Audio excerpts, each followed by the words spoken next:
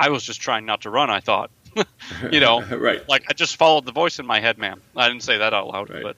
but that could have led to a whole nother problem. I could have led to a psych evaluation. Right.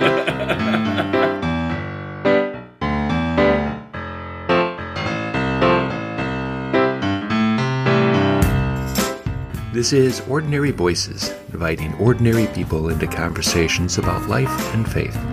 I'm your host, Eric Elkin. I created this podcast to help me, a pastor, better understand people and the way they view the world. Now I'm inviting you into the conversation so together we might listen. Listen to hear the presence of God breathing through the thoughts of these ordinary voices, so we both can discover expressions of hope in daily life. Guests on the show are not authorities. They're simply people willing to share with us the authenticity of their own thoughts. I try to provide the guests the freedom to talk and let them determine the direction of the conversation. Then reflect upon the things I heard them say. Each show I ask you to listen like a good camp counselor. Good camp counselors allow children to express themselves without judgment. They listen for what the camper is trying to say. People who listen tend to understand each other better, and we live in a world desperate for ears. So let's begin today's show. This is Life Now.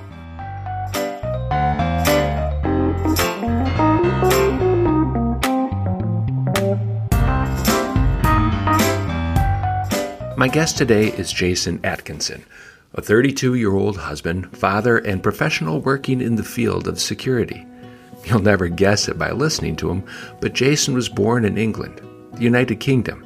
He lost his accent shortly after moving to the United States when he was 16 years old. His journey to the U.S. began with a divorce, and an event one might call foreshadowing of life to come. Jason's early life was spent in two towns in England, Leyland and Durham. We only catch a glimpse of the story, but it was a childhood far from settled. He bounced between parents in a life filled with issues. Let's listen to Jason describe the journey to the United States.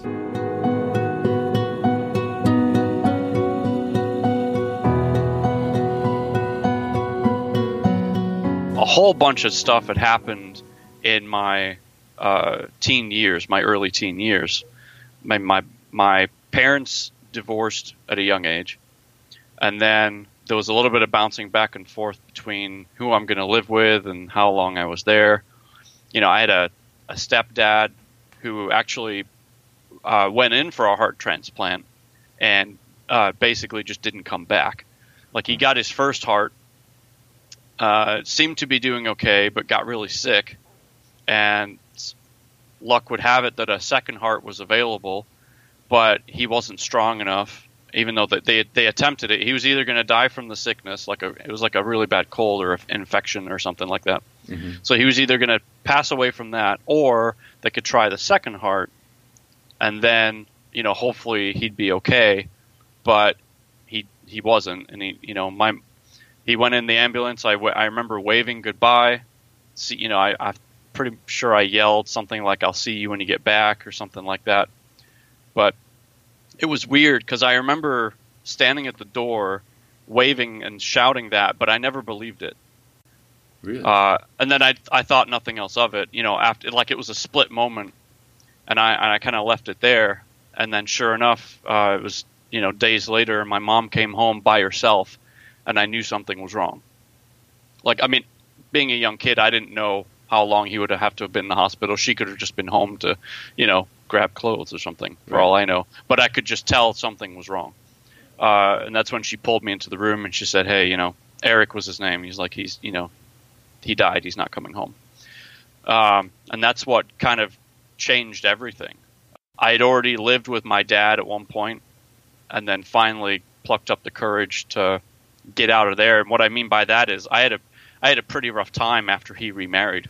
This woman that he married, she ended up not being very nice, and she was very abusive, both verbally and physically. Okay. And my dad was none the wiser, had no idea. And sometimes he would, this was when we lived in Leyland, he would travel back to Durham, where we originally were, for weeks at a time to go work there. And things at the house were awful. But then when he would come back for a couple weeks, on a kind of a break. Things were hunky-dory, and, no one knew the wiser. Really? Yeah. So at one point, we eventually moved back to Durham. So, born there, moved to Leyland, then moved back to Durham. And it was during that time that I was finally able to say, hey, I need to get out of here, and here's why. But he never believed me on the why, because he never saw it.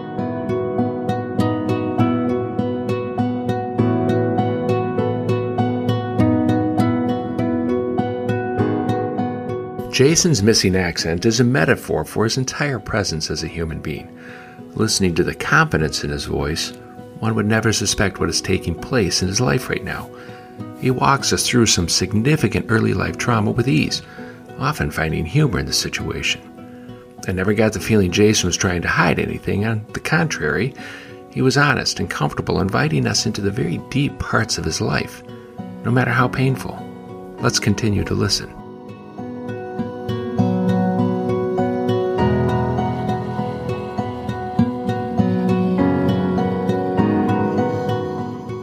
She did the online dating thing before online dating was a thing. Okay. Which is so typical of my mother. She'd be like, she's just whatever, free-spirited. Like, if I want to do it, I'm going to do it. Okay. That's who she is. So she comes into my room one day. I'm minding my own business, as a kid does. And she's like, so I met this guy. I'm like, okay. He lives in Iowa. Where? I've never heard of Iowa. Where is that in the UK? Well, it's not in the UK. In England, the last year of high school is a big deal because if you want to go to college, you have to get certain grades on your exams. So for everyone in high school, this last year is super crucial because it really sets you up for everything else. And so I'm trying to figure all that out while she's gallivanting across the world, trying, hanging out with this new guy that I've never met. So that was fun. So, eventually she came back and she's like, okay, your Easter break's coming up soon. You're going to come with me and you're going to meet the guy. And it didn't click until I got there that I wasn't just meeting the guy. I was actually figuring out where I was going to be living. Because at that point I had found out that we were going to, they were getting serious and we were going to move. Okay. And I knew it in my head, but it wasn't real yet. 16, I graduate from high school. My exams mean nothing to me because we figured out that the school system here didn't care about what I did in my exams because it's just a whole different structure. Right. So I did them anyway just to get that diploma at the end. And a couple months later, we moved. And that was it.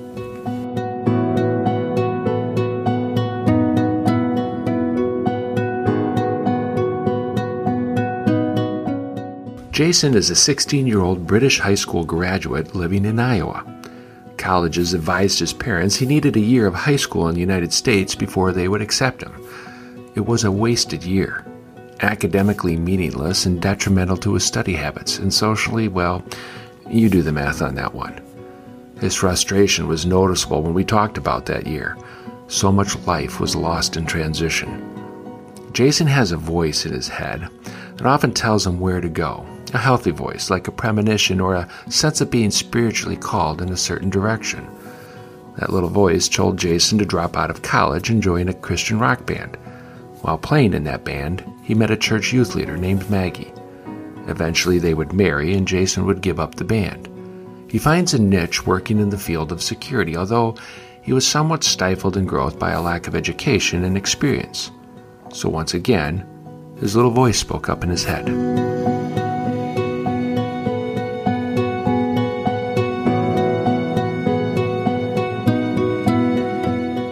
I felt like that voice in my head was coming back.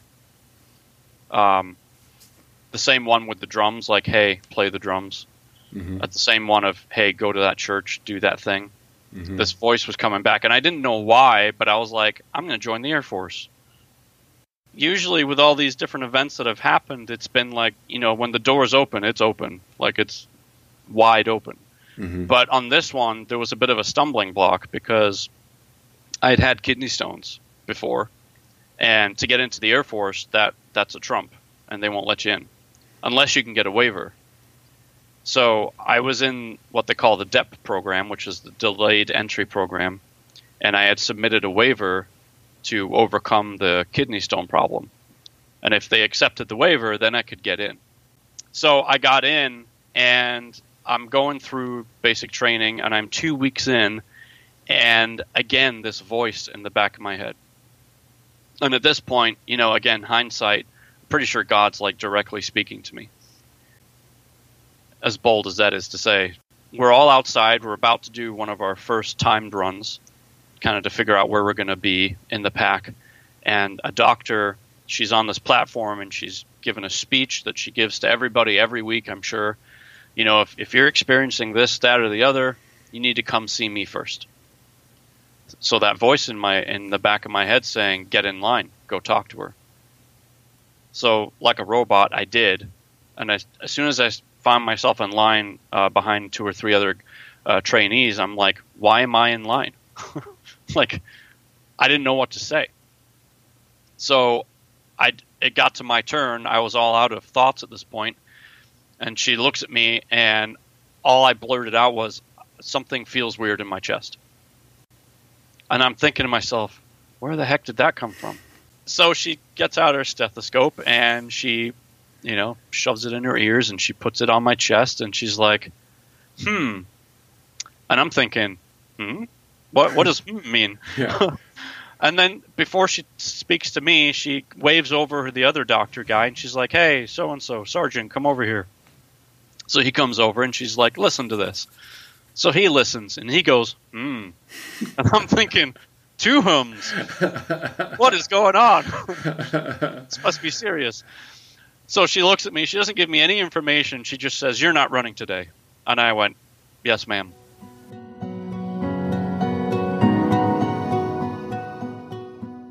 The next day, sure enough, I go.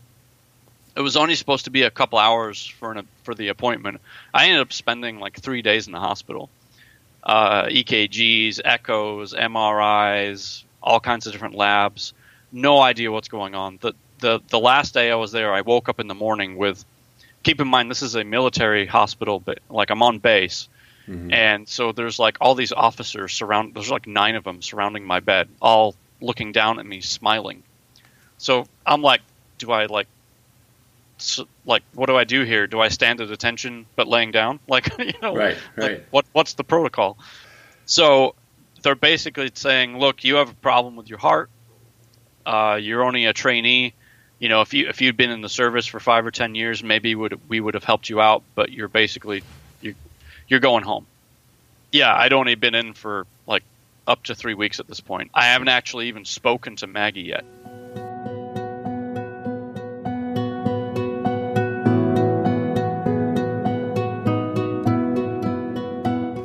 As the story unfolds, it's important for people to understand. Jason spent months getting ready for basic training. He built up his stamina enough to handle a 5K run, then worked on improving his time. Every day he went and lifted weights, did push-ups, sit-ups, and chin-ups. When he entered the Air Force, he was in the best shape of his life. Or so he thought.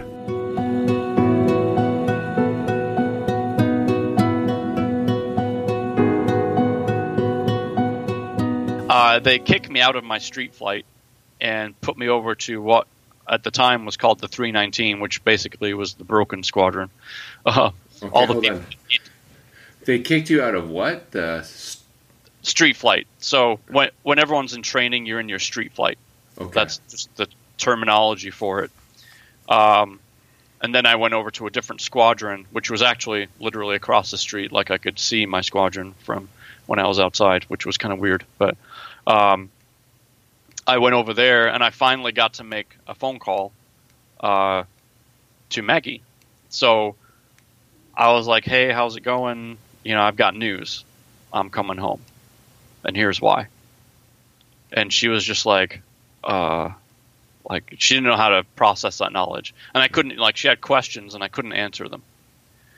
And it took about 2.5 months before I actually got out because of they had to get me in a stable place first. First, they needed to learn more about what was going on inside me, then get me into a stable position where if they sent me home, I wasn't going to be in a worse off, state. Right. And then there's all the paperwork that goes along with it, which does not move at the same speed as an airplane.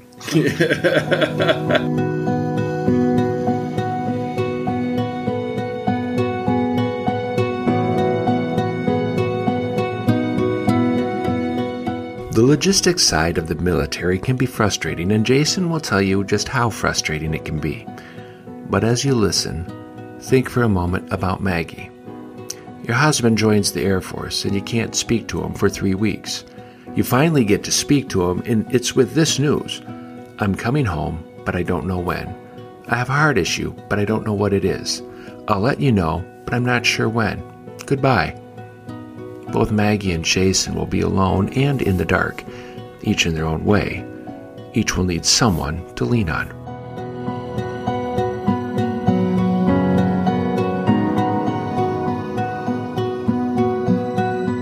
We all had armbands for segregation purposes. Yeah. I had a blue armband, which just means I was physically broken in some way, shape, or form. But most people with a blue armband went back into their training. They just had to get mended first. Orange armbands were the dishonorably discharged. Okay. The green armbands were the get fitters, as we called them. Get fitters? Yeah. At the end of your training, everyone has to pass your physical training test, as well as written tests and things like that. And these individuals happen to fail on one or more things like sit-ups or push-ups or running or whatever. Right. So you didn't want to be in that squadron either because you were pushed to the limit every day. Those were the three groups, and some people within my group may have been going home like I was. Other people were just waiting around to be, kind of put back together and then thrown back into training. Okay. But, I mean, some people in this dormitory had been there for a year or more. What? Oh, yeah. Some people were there for a couple of weeks. Some people were there for a really, really long time. And it's kind of like Groundhog Day in there. Really? It's sad to say, but we actually had, while I was there, in the 2.5 months that I was in this building, we had 2 people commit suicide because of just the mental state. Obviously, there were other factors that I don't know about, but a lot of people, we even had a couple people still attempt that were stopped or caught. It wasn't a joke as far as why people were there and the state of mind that you had to be in. You may not have been able to do anything physically to keep yourself strong, but you had to stay mentally strong, and that was the hardest part.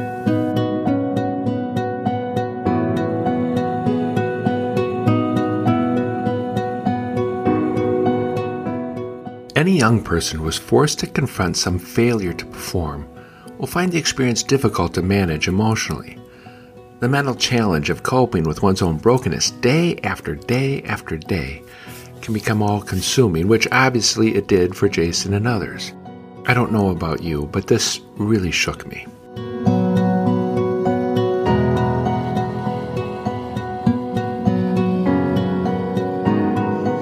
Yeah, I mean, it definitely got to me. That's for sure. I never really let anyone at home know that, but I definitely struggled. But I leaned on people. You made friends in there very quick because you have to. I mean, right. You're surrounded by the same people day in and day out. So, who'd you lean on? I had a bunkmate, Frank, who a couple years older than me. I was 27 at the time. He was a really cool guy just to get to know and talk to and just kind of be friends with. Okay. And there were other people too. They'd call, they'd pick on me and in a guy, jabbing kind of way. And I'd be like, I'd respond like, don't make me get up and slowly walk over there. Because, they knew I had a heart problem.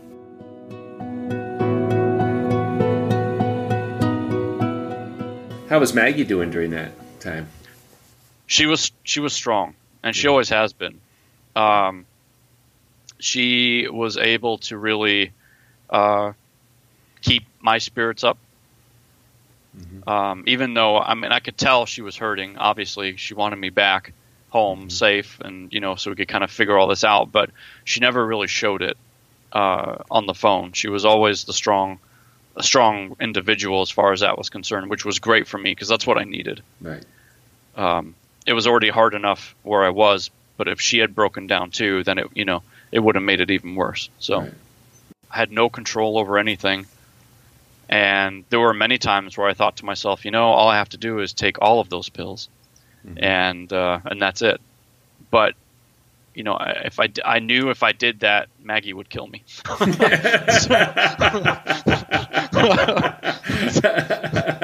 I was constantly getting letters every day, and I got tons. And people in my dormitory were always making fun of me about that because I would get just a crap load of letters. Not just from Maggie, but from people I used to work with, and the story spread. So Right. people just poured in letters.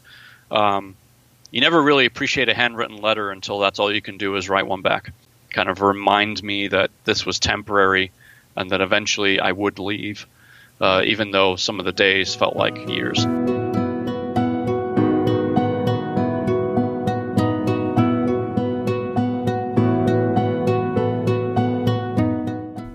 Jason was not making light of suicide. He needed to laugh. He needed to laugh about those dark days in the 319. It's the kind of laughter a combat soldier has, reflecting back on a terrifying battle. To the outside world, the joke seems morbid, but to those endured it, it's a victorious laughter, remembering not a battle won, but an event survived. All life looks better on the other side of darkness. Jason made me think about the power of a handwritten letter. It requires time and patience. It communicates a more powerful sense of relationship, compassion, and empathy than an email. Something we should all think about when someone we care about is suffering.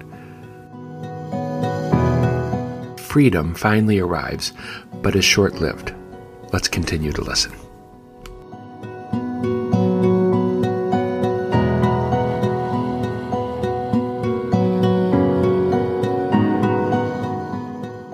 Right. So, I eventually get home. We take a minute to celebrate the fact that I'm home, and then we go, okay, now we got to figure out, what's going on. So I ended up going to, I got all my records sent to the hospital in Davenport, and I went to the cardiovascular center there, and the first thing they did was say, okay, you need a pacemaker defibrillator.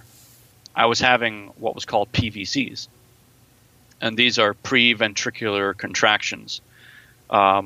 Easiest way to explain it is your heart beats, and these PVCs are extra beats that shouldn't be there. Now, everybody has PVCs, like maybe 1 or 2%. If you think the average heart beats about 100,000 times a day, give or take, everyone might have 1 or 2%, just because. When I went into the hospital, I looked up at the monitor, and the PVC count was like 120 a minute. The weird part was I couldn't feel them. And some people do and some people don't. So having now, years later, figured out that this is a genetic problem, that I've always had this issue going in, had I actually felt the PVCs, I would have figured out years ago that I had a heart problem. We put the device in, and I've had it ever since. And it's just kind of there. It has gone off, like it has shocked me, but it's not because of it needed to medically. It was because I was an idiot. And that's why it went off. What a beautiful thing to have something that reminds you you're an idiot. Yes. Does it hurt too when it shocks you? Oh my goodness! Like they described to me, it'll feel like you get kicked in the chest. They are not wrong. So big horse. So your idiot reminder hurts as well. Beautiful. Oh yes, yes.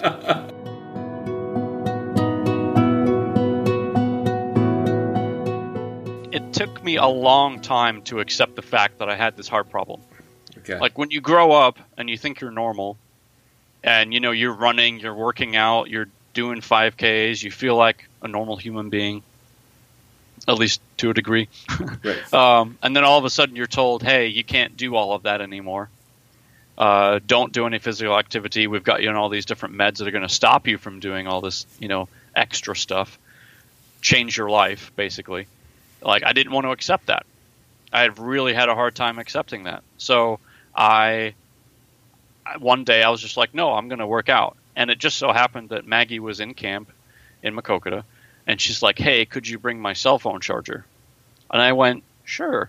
This is a great excuse to go for a jog. It's like 90-some degrees out in August, I think it was, or late July. And I'd already done some working out at home, like sit-ups, push-ups, just that kind of stuff that you can do anywhere. So I get out, and I'm on my jog, and again, this voice in the back of my head. And all it said was, you're about to get shocked. I'm like, please no. So I immediately stopped, and I just started walking. I'm like, okay, if I can get myself to relax, I won't get shocked. So I get to the top, and bam, it hits me. And I drop. And then bam, it hits me again. And I managed to crawl off the gravel and onto the grass. And as I'm trying to, I'm usually pretty good at staying calm and grasping the situation. But at this point, I was just screaming for help because I didn't know how bad it was. I didn't know what was happening. I just knew it hurt like hell. Right. There is no one around. I am on my own. So it goes off, boom, a third time. And I'm like, this sucks. And then it just so happens that Maggie's dad, Gary, drives around the corner in their car or in their van and sees me. And he immediately, jumps out. And I'm like, I just got shocked. So he helps me get up, gets me in the car, goes back to the program center. I mean, I'm pretty pasty white now, but I looked a lot worse at that point. And we get inside, and he's like, Maggie, freaking out. And she knew something was wrong, and she sees me, and she runs over from the kitchen. And I'm just like, my whole body's tingling because of the shocks that I've received. Right. They get a wet towel. We end up going to the hospital. Turns out it was just because my heart rate got too high, and that's what made the device go off because it doesn't know any different. It's kind of an idiot too. Right. So it turns out after we get the device interrogated that it actually went off 4 times, not 3. So what we figured was the first shock actually knocked me out. Okay. The second shock brought me back. And I probably just didn't feel the second shock because that's what made me come back to being awake again. Wow. And then 2 more after that, which is where I would have got the second and third from. And now every time someone wants me to exercise for, at the hospital or something, I'm very cautious of what my heart rate is. And I never want to experience that again. But, in that situation, though, again, I had the voice in the back of my head.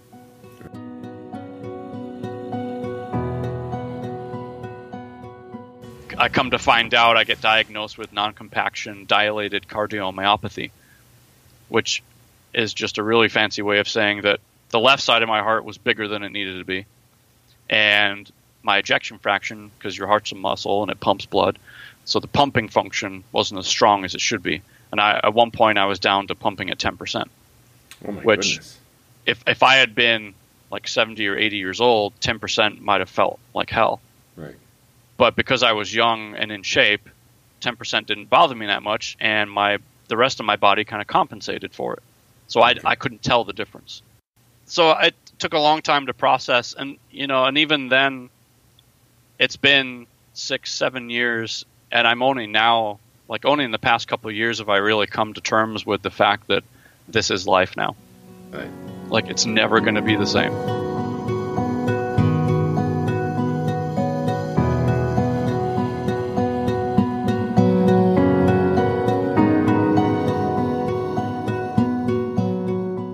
A quick break for a commercial now. One Sunday a couple years ago, when worship was over, my wife turned to me and said, "That's it? That's supposed to help me get through my week?" I think about this statement every time I produce a podcast or write a blog. Ordinary Voices is a resource for people searching for spiritual meaning in daily life, for people looking for hope. I want to help you bridge that spiritual gap between Sundays or provide something meaningful if it's missing altogether. In the podcast, we're invited into the lives of ordinary people like Jason, with the thought we might find some of our own struggles in these stories, then, in reflection upon them, discover hope. If you like what you hear, please, please, please recommend it to a friend. They may be searching as well. Go to the website ordinaryvoices.org, that's ordinaryvoices.org, to find other shows or to sign up for the daily devotions. This podcast is a listener-supported show, so if you enjoy it, please consider financially supporting it by clicking the donate button on the website, ordinaryvoices.org. Thank you again for listening. Now let's return to our show. This is Life Now.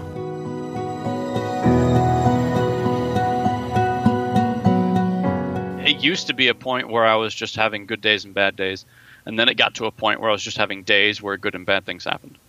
We kind of live on a circle, and it's 0.7 miles from door all the way around back to my front door, and I'd get about halfway and I'd start feeling tired or pain in my chest or things like that.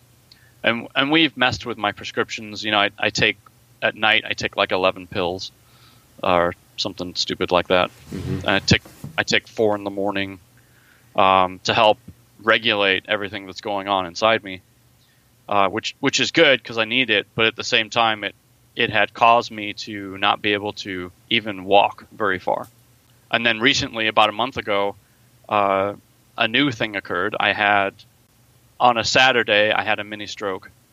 And then a few days later, on the Wednesday, I had a second mini stroke, which was worse than the first one.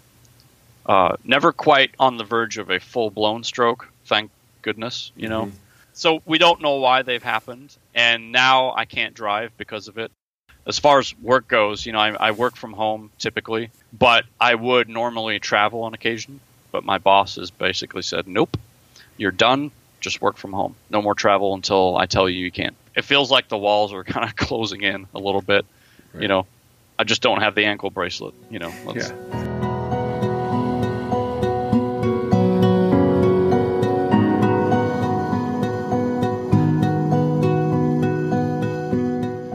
In 6 years, Jason has gone from lifting weights, running 5Ks, and pushing himself to improve his physical stamina to a point where he cannot run at all. His heart, an organ we all depend upon for life, has become a ticking time bomb, wired to a device that drops him to his knees when he's gone too far, but he never really knows what that too far is. Physical restriction has become a psychological burden constantly lurking in the shadows of daily existence. It reframes your reference on daily life.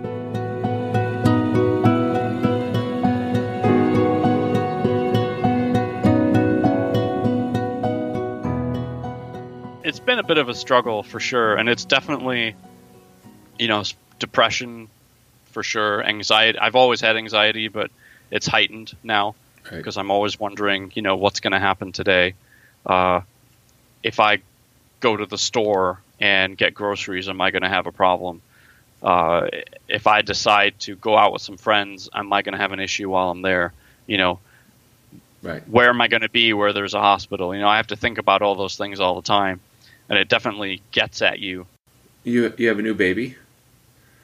Right. And then there's Ian, who's just about 18 months now. He's really testing my limitations. Right. He loves being chased. It's fun to, I'm going to get you. And then he starts running and giggling, and it's the best thing ever. But I can't keep up. Like a toddler is outrunning me.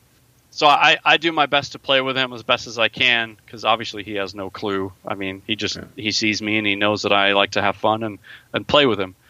And I do what I can, but I have to stop quite often and take a break. I've always feared, before we even got pregnant, my fear was I don't want to, have our child grow up, boy, girl, whatever, and they want to go outside and play in the yard, throw a ball around, and I'm not going to be able to do it. Right. That's always been my biggest fear, and that fear is now coming to reality. Most people, when we have fears, it's usually about something that can be overcome. It's just a mental thing. Right. Whereas this was stemming from a place of, no, this could actually happen. But it's what we do with that information, I think, that makes the biggest difference, because you can either accept it and then go, well, there's nothing I can do, or you can take that and say, okay, here's how I adapt and overcome that and make it the best situation that I can. And that's basically what I'm trying to do. And I'm going to push my limits a little bit, as long as I don't get shocked.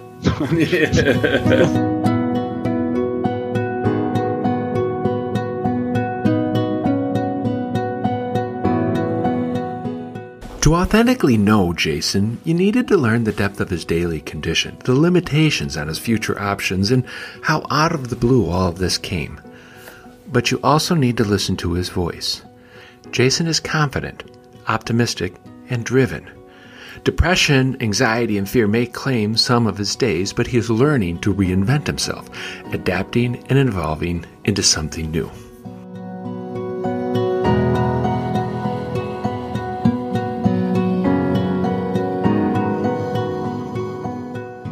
If I surround myself with people that kind of empathize enough to understand that it's a struggle, or if I can surround myself with people that are going through similar situations, it makes it easier.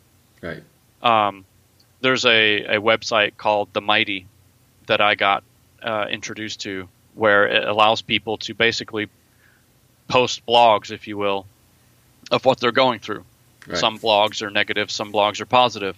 And I've read a few of those, and some have been kind of inspiring. There was a lady that I read that she had a heart and lung transplant at the same time. Oh my goodness! And the picture and the picture shows of her wearing this like insane mask so that she can breathe properly, but she's in this beautiful dress in this really bright colored picture, and you can tell she's smiling like through her eyes. And she just wrote this really inspiring post about how things are going to be great. And I'm just like, wow, if she can get through that, then, because there's always someone going through something worse. Right. I have to remind myself of that, because on the bad days, you feel like you're the only one. And it's easy to think that because I'm literally here by myself. So, it's not hard to make that leap. Right. But then I'm reminded of her story and other ones that I've read, in similar fashion from that website. And I've posted myself. I haven't posted anything positive yet. I've always been talking about negative things. But I look forward to the day where I can turn around and say, hey, all the crummy stuff that I had to go through to get to this point was worth it, because now I'm this. I have to find ways to continuously make changes so that I can feel alive and feel like my purpose is still worth, giving energy to.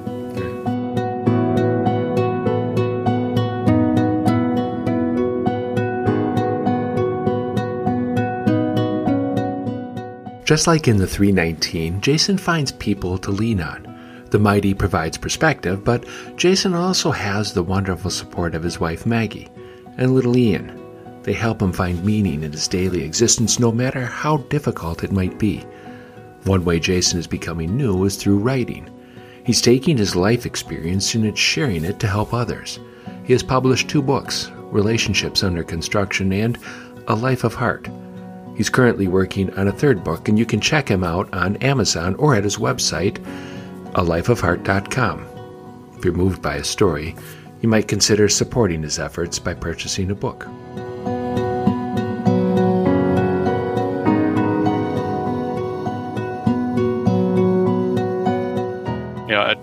A verse I've always appreciated in many different forms is Luke 9:23 about picking up your cross daily if you want to follow me.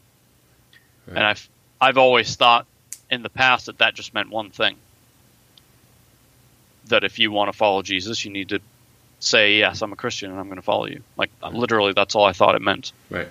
But it was still a bold statement at the time, because not many people want to admit that. Mm-hmm.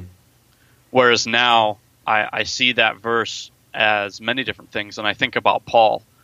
That guy went through so much and had like the craziest turnaround story, that I've ever known about. And he's written so many different things. And I think about his, I think it was his heel, right, that was hurt. And he asked God to take it away, and he's like, no, you're going to deal with this.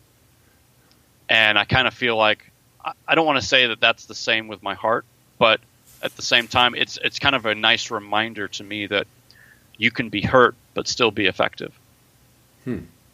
And so, therefore, Luke 9:23 about taking up your cross daily means something more now, or means differently now than it did before because of the heart stuff. That taking up the cross then becomes more of the daily challenges.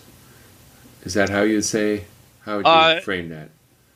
Yeah, I mean, how I frame it in my head might sound different than how I say it in words, but that's true with anything. Yeah. But it was simple before to just take up your cross and follow me. Right. And by simple, I mean all I had to do was say, yes, I'm a Christian. Okay, I'm done. Now I have so much more to think about, and it's easier to bypass saying I'm a Christian because I could just say, well, yeah, I have a heart condition. Mm-hmm. Boo-hoo me. And yes, some days I feel like that. But if I do it right, I say, yeah, I have a heart condition, but that's okay because God obviously has allowed it. And he's allowed it for whatever reason. And I'm still figuring out those reasons. But one of those reasons for sure is so that I could turn to you and say, even in this time of trial, I can still say that he is who he is. Right. So picking up your cross now means more, has more of an effect than before. Because it's easy when everything is going great to be like, yes, I'm a Christian. Isn't life wonderful? Right. And then, you have a heart condition and you're probably going to need a heart transplant, soon or whenever. To live. Isn't life wonderful? Yeah. Yeah. Well, no, it's not. But God is. Yeah. And there's a reason why I'm taking this on. Like, yeah, crappy things happen. But I strongly believe that God wouldn't allow it if he didn't feel like it was necessary.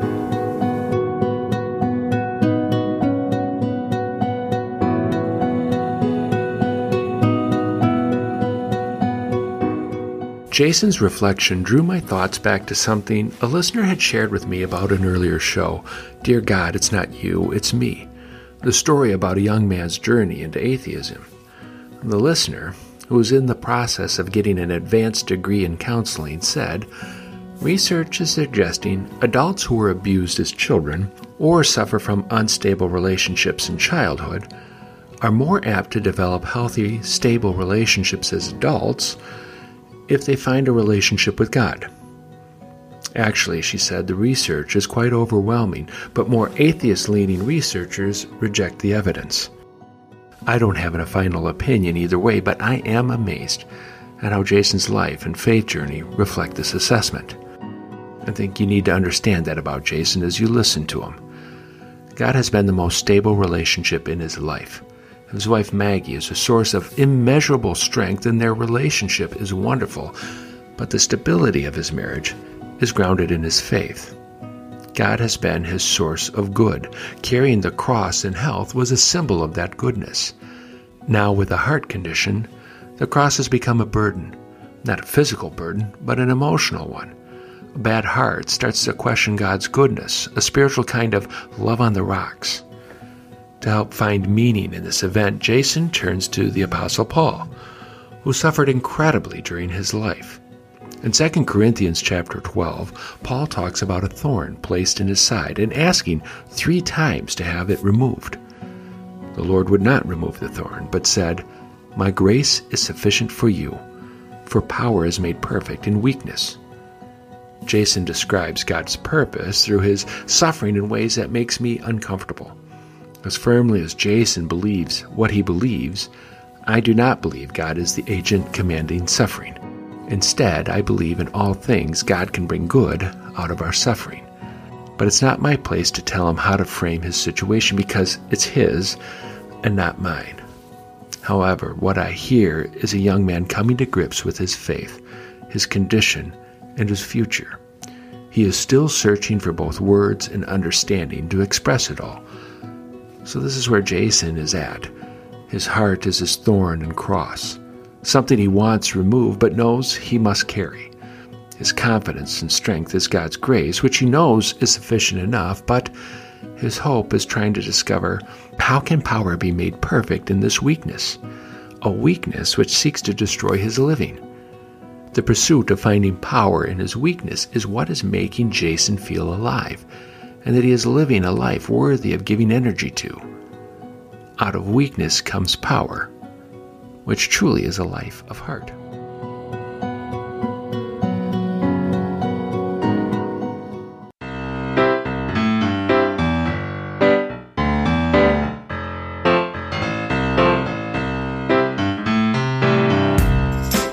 That's our show. I want to thank you for listening. Thank Jason for sharing.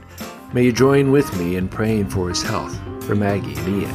May they all continue to find abundant life together and strengthen their weakness. I've started turning the daily reflections into podcasts, a kind of spiritual reflection for people on the go. You can follow along there until our next show. But until then, remember there is more joy in serving than being served, more life and love than hate, and patience is key to understanding. If you like what you heard, remember, please share it with a friend. Go to the website, ordinaryvoices.org, to find other shows and to sign up for the daily devotions. This is a listener-supported show. If you enjoy it, please consider financially supporting it by clicking on the donate button on the website, ordinaryvoices.org. Now, on behalf of all Ordinary Voices, thanks for listening, and I look forward to our next conversation.